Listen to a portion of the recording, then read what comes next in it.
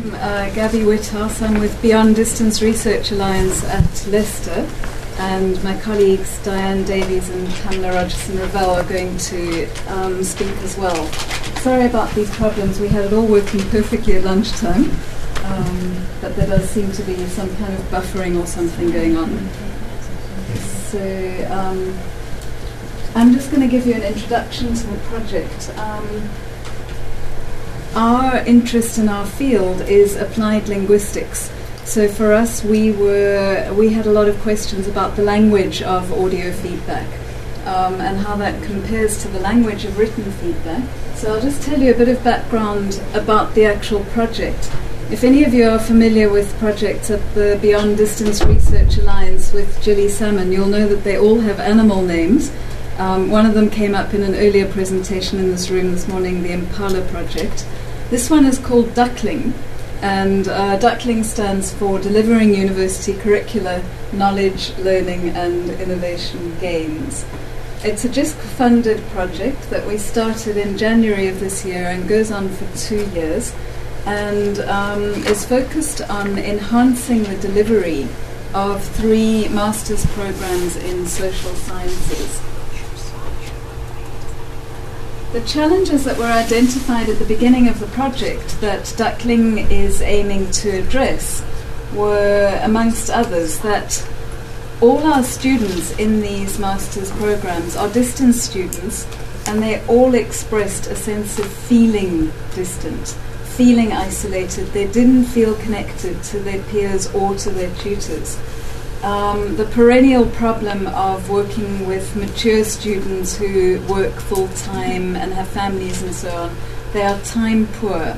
And I'm sure all of you will identify with the notion of time poor staff as well. Students also expressed a desire for a greater variety in the delivery approaches in the curriculum. So out of this information that we got in our baseline survey, we decided to combine 3 technologies in this project. One was podcasting, which we'll be talking about today. And when we say podcasting, we mean audio files in general, not the very specific use of the word podcasting. The second technology is Second Life, and the third one is ebook readers. We won't be talking about those today, but if anyone's interested in them, come and grab me over a tea break and I'll tell you more about them. Okay, before I hand over to Diane, who's going to speak next, just to go back to the challenges, what we as linguists were thinking was, we've heard a lot of the data that we were all hearing this morning again about how students love getting podcasting feedback. They feel that they're being spoken to personally. They feel more of a bond with their tutors and so on. So we wondered whether there was something in the actual language, in the nature of the language used, that might explain some of that feeling. And we also, obviously, were using that to expand the variety of technologies used, and questions about the time it takes didn't really come into the study. But I'll pass over to Diane, who will tell you about the study we've done and the preliminary findings. Okay.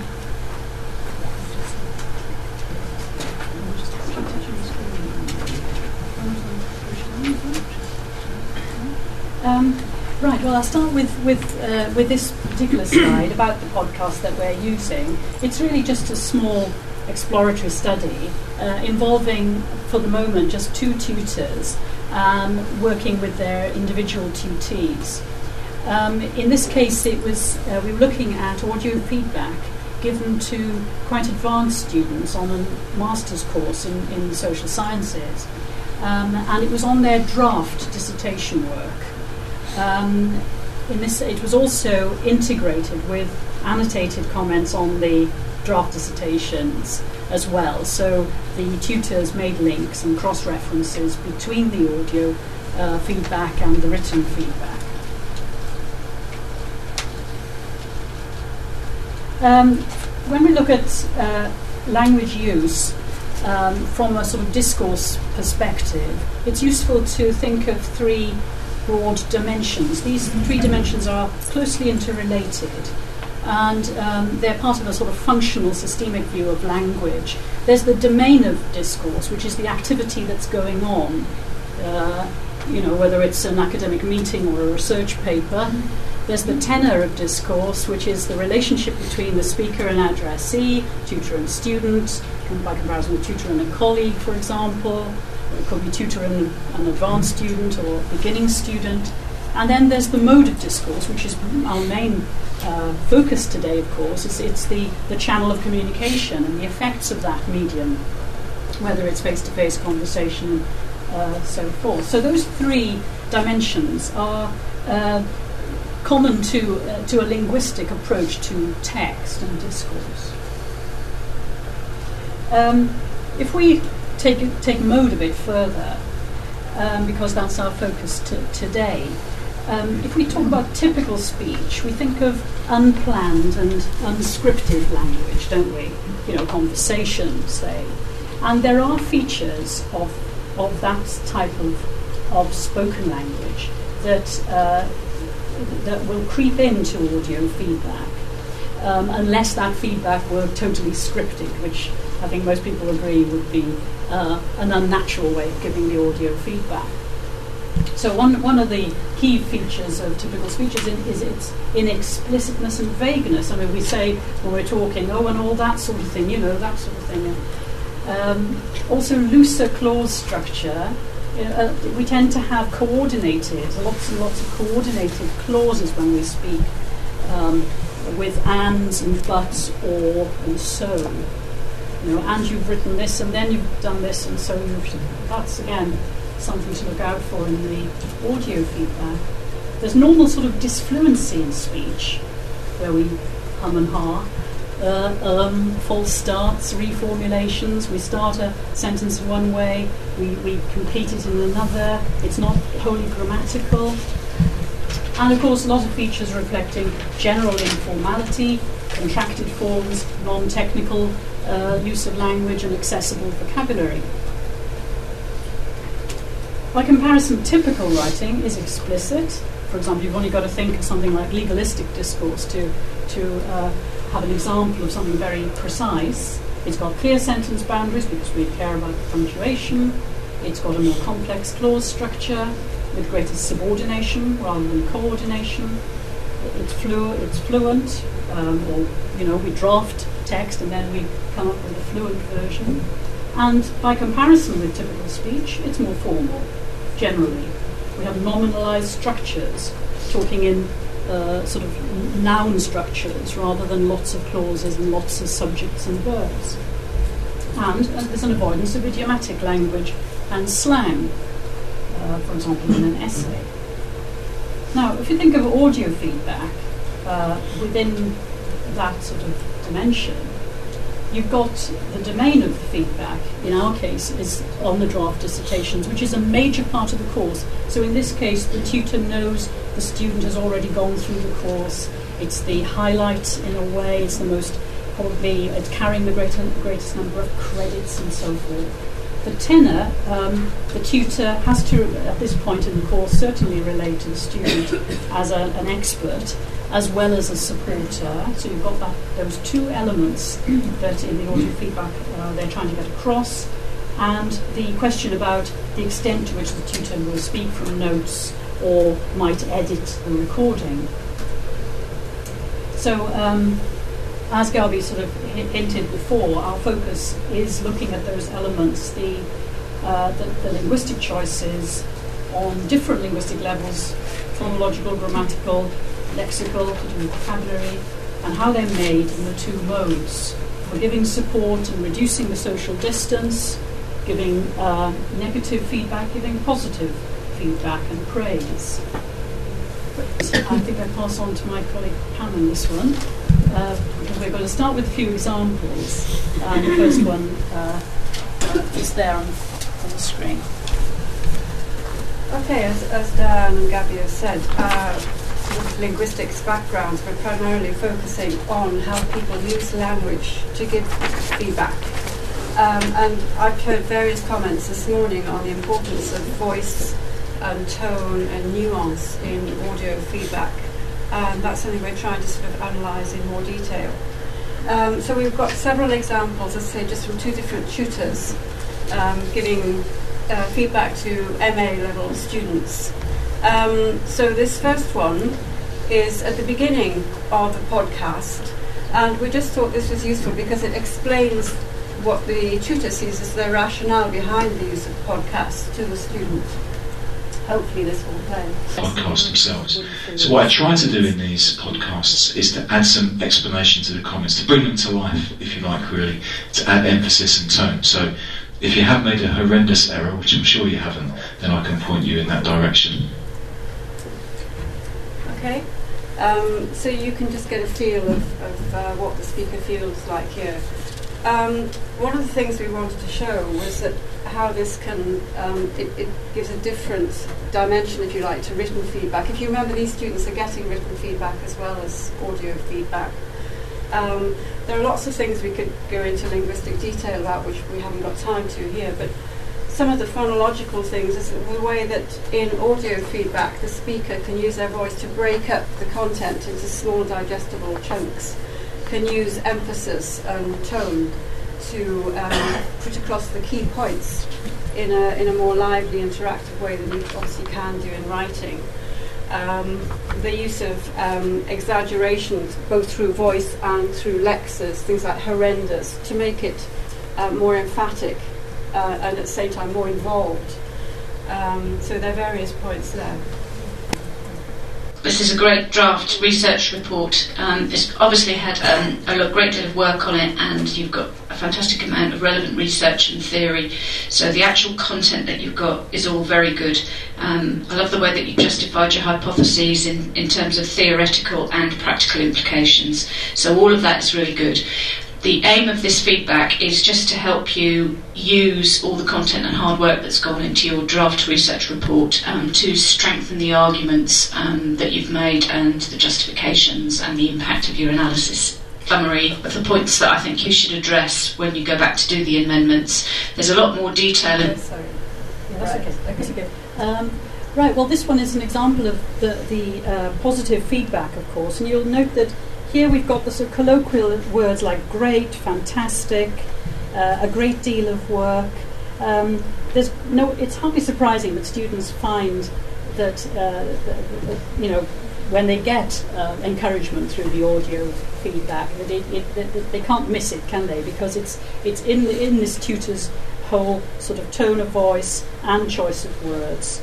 And you know that in a written version of this same bit of praise, there wouldn't have been the same linguistic choices. That's the point. There would have been probably more formal choices, perhaps not entirely, but certainly you wouldn't have had such a sort of affirmation of what the tutor felt. You see the point being made about clauses creeping in. You can see the tutor is thinking and acting and probably using some notes, but then formulating as she's going along. She's saying, so the actual content of what you've got is very good. Then think about things like, I love the way you justified. So all of that is really good. So it's it reinforces very effectively as speech does. You even have repetitiveness there. We know that she likes the research report, but she's saying it several times over. So I think that's just an example of the advantages there. Pam? Yeah. Okay, this is just an example of negative feedback, and we wanted to show you in parallel the type of written feedback that goes to the students at the same time. So this is just obviously using the marking facilities in Word. Unfortunately, I don't think you're going to be able to actually read the written comment that's parallel to the spoken comment here, but the idea was to show you linguistically how it's different.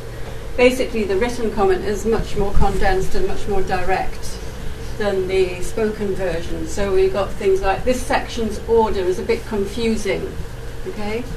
Have a look at some research articles, etc. So a very direct suggestion to do something. Whereas in the written form, it's much more hedged, it's much more softened, both through the use of voice and through the use of vocabulary and language. There's also the use of metaphorical language. You need to go back and almost map out the flow of the story, so that there's much more ability to use a lot more nuance in the language, both through voice and through vocabulary, than there is in the written form. Okay? And around the way you talk about the theories of job satisfaction and the measures leading up to justifying your research questions. And I think in these sections that you can be a little bit more critical about the different theories that you review in light of justifying the research questions that you've got. Some of the specific comments I've got in the introduction are around the way you talk. Again, it's not very easy for you to see, but this is giving negative feedback where the student has been too descriptive and not critical enough. So again, in the written format, it's quite a direct response, if you like, to tell the student to be less descriptive and more critical, whereas in the spoken form, the tutor has the ability to soften that considerably and to use a combination of sort of colloquial forms, like could be a little bit more, so softened forms, and at the same time to use quite, if you like, academic discourse like satisfaction, evaluate, etc. So there's this balance between rigorous academic content and interpersonal, more involved style, which you're able to do with this combination of spoken and written. Find the research questions that you've got. Some of the specific comments I've got in the introduction are around the way you talk about the theories of job satisfaction and the measures leading up to justifying your research questions. And I think in these sections that you can be a little bit more critical about the different theories that you review in light of the context that you want to use them for. So at the moment, the sections on the theories of job satisfaction and the measures that are used for job satisfaction are quite descriptive. And I think what you need to do is to talk about them and evaluate them in respect to the context that you are using them in.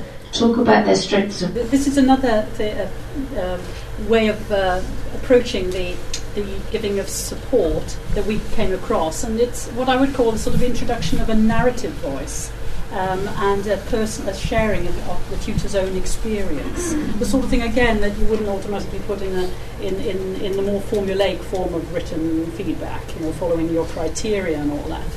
And yet it occurs here, so perhaps we can listen to this one. The other concern I had in this section was why you'd split age and tenure into categorical groups. That doesn't seem to make logical sense to me, because it wastes variance. There's variance within a continuous variable like the raw data on age that is lost if you split it into two groups. So, for example, everybody who's over 40 gets treated the same, regardless of whether they're 41 or 59. So there's a compression of variance there. Now, I've come up against this issue in a paper that I wrote for a research journal a couple of years ago, and it's fairly easily solved, really. All you need to do is change the ANOVA to an ANCOVA and include age as a covariate. So it still tests the hypothesis that you're interested in, but it just does it in a slightly different way that retains the variance. So as you can see there, he starts off being, quite critical. We got it wastes variance. It doesn't seem to make logical sense to me. There's a clear negative comment there. Then a further explanation of why there's a problem there, and then the decision to introduce a bit of personal experience. And I think in a way that kind of increases the empathy between tutor and student, possibly. So that's why we chose that as an example as well. So I think to rush on a bit then with some of our findings from this small sample, we feel that in the case of these dissertation students, and bearing in mind that it's the draft dissertation, so therefore it's formative, they are getting the best of both worlds with having the written and the spoken.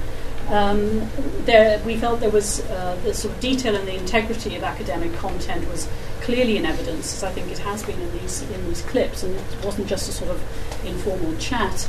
There was plenty of clarification and exemplification, plus elements of personalisation. and nuance. Now, these are all things that have come up in other research, I know, and we certainly found it in our study. And just one final slide.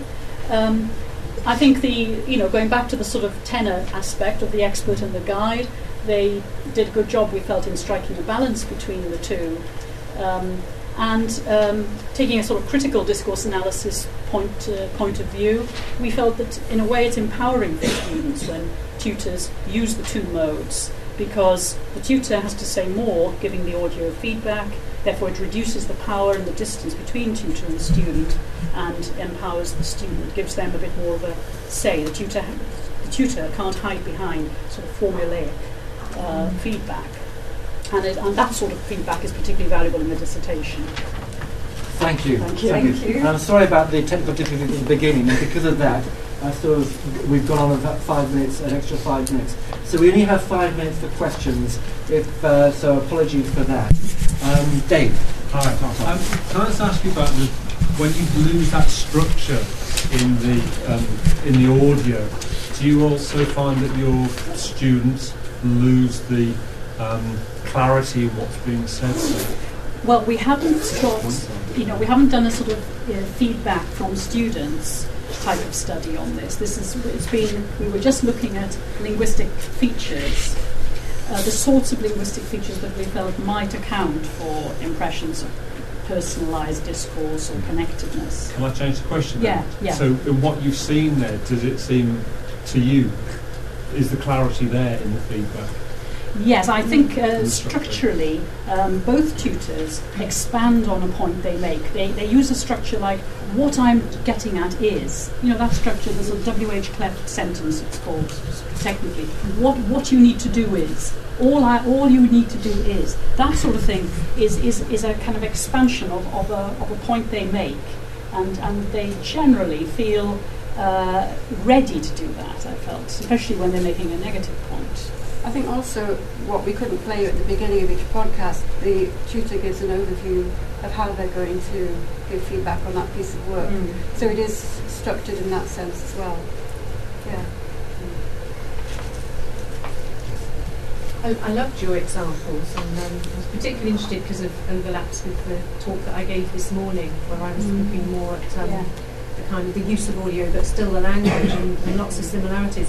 I think the thing about how much more sensitive and careful you have to be in audio is interesting, but I think it's also it does seem to be the case that the slightest negative point can seem so harsh and so hard in audio, doesn't it, compared to written? But I think it's unfortunately one of the things that makes audio quite tiring for teachers. A lot of teachers say, I think it's good, but I feel exhausted at the end of it, and I think it's because of that. So it's one of the big reasons why, because they're really trying to, their minds are working overtime, sort of working on that level as well. How do I word this? I've got to be very sensitive and careful, and lots of sort of hedging, and it's another thing to think of, and it's a shame, but it's definitely necessary.